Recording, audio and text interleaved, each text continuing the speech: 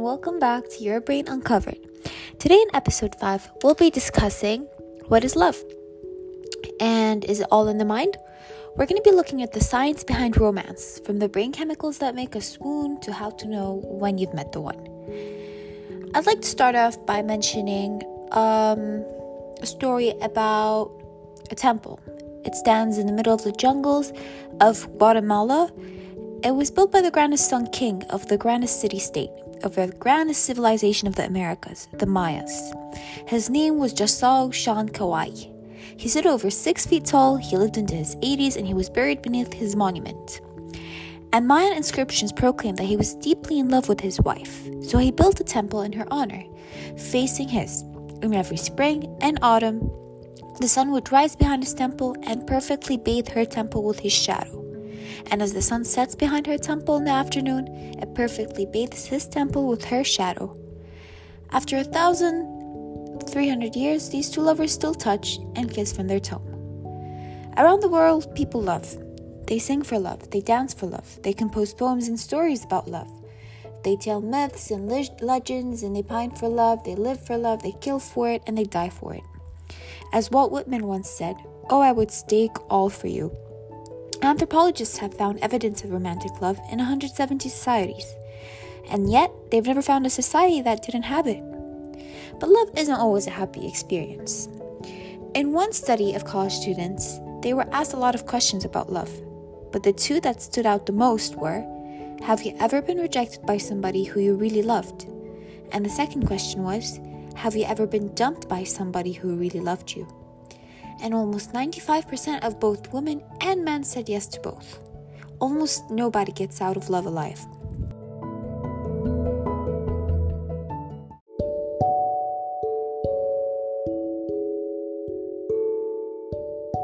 Now, before I dive into the total eclipse of the brain to love, I'd like to recite to you one of the most powerful poems on earth. It was written by an Indian of southern Alaska to a missionary in 1896. She still remains anonymous. So, let's begin. Fire runs through my body with the pain of loving you. Pain runs through my body with the fires of my love for you. Pain like a boil about to burst with my love for you. Consumed by fire with my love for you. I remember what you said to me. I am thinking of your love for me. I am torn by your love for me. Pain and more pain. Where are you going with my love? I am told you will go from here. I am told you will leave me here. My body is numb with grief. Remember what I said? Goodbye, my love. Goodbye. Emily Dickinson once said, "Parting is all we need to know of hell." How many people have suffered in all the millions of years of human evolution? How many people around the world are dancing with elation at this very moment? Romantic love is one of the most powerful sensations on earth. Alright, so anyways, let's get back to the research. So, we do crave romantic love like nothing else. We'll make unimaginable sacrifices for it, and we can take it from a state of ecstasy to deepest despair. But what's going on inside our heads when we fall in love? The American anthropologist Helen Fisher describes the obsessive attachment we experience in love as someone camping out in your head. In a groundbreaking experiment, Fisher and colleagues at Stony Brook University in New York State put 37 people who were madly in love into an MRI scanner. Their work showed that romantic love causes a surge of activity in brain areas that are rich in dopamine, the brain's feel-good chemical. These include the caudate nucleus, part of the reward system, and an ancient brain area called the ventral tegmental area, or VTA. The VTA is a part of the reptilian core of the brain, associated with wanting, motivation, focus, and craving. Now, Fisher said in a 2014 talk that similar brain areas do light up during the rush of euphoria after taking cocaine. During the early stages of love, the emotional excitement, or some might say stress, raises the body's cortisol levels, causing a racing heart rate, butterflies in our stomach, and unconventionally sweaty palms. Other chemicals in play are oxytocin, which deepen our feelings of attachment, and vasopressin, which has been linked to trust, empathy, and sexual monogamy.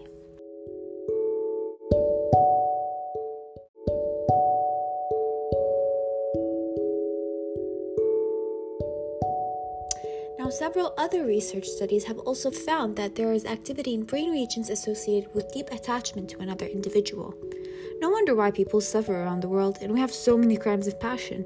When you've been rejected in love, not only are you engulfed with feelings of romantic love, but you're feeling deep attachment to this individual. Moreover, this brain circuit of reward is working, and you're feeling intense energy and intense focus, intense motivation, and the willingness to risk it all, to win life's greatest prize. So what have we learned from all these experiments? Foremost, we've came to the conclusion that romantic love is a drive, a basic mating drive, not the sex drive. The sex drive gets you looking for a whole range of partners. Romantic love, on the other hand, enables you to focus your mating energy on just one at a time. Conserve your mating energy and start the mating process with this single individual.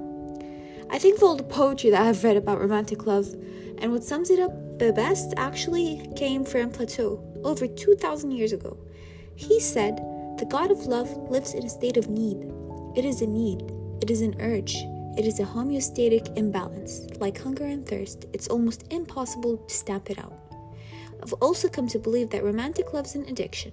A perfectly wonderful addiction when it's going well, and a perfectly horrible addiction when it's going poorly.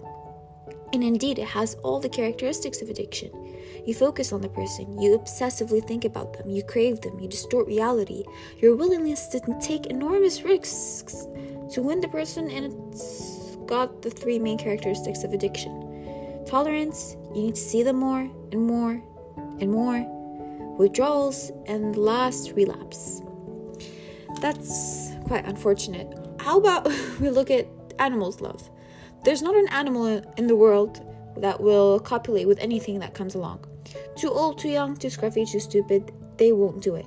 Unless you're stuck in a laboratory cage. I mean, that's another case. There are over 8 words for what they say call animal favoritism. They have selective prospectivity, mate choice, female choice, sexual choice, and indeed there are now 3 academic articles in which they've looked at this attraction, which may only last for a second, but it's a definite attraction.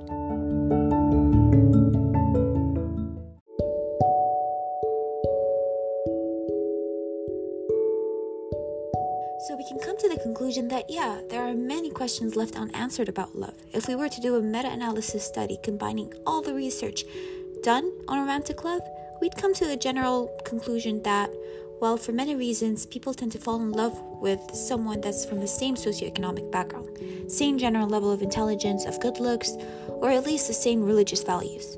Now, your childhood certainly plays a role, but nobody knows how, and unfortunately, that's about it. That's all I know. And a final statement would be that love is in us. It's deeply embedded in the brain. And our challenge here is just to understand each other. Now, that's all I have to give you about your brain on love. Good luck with that.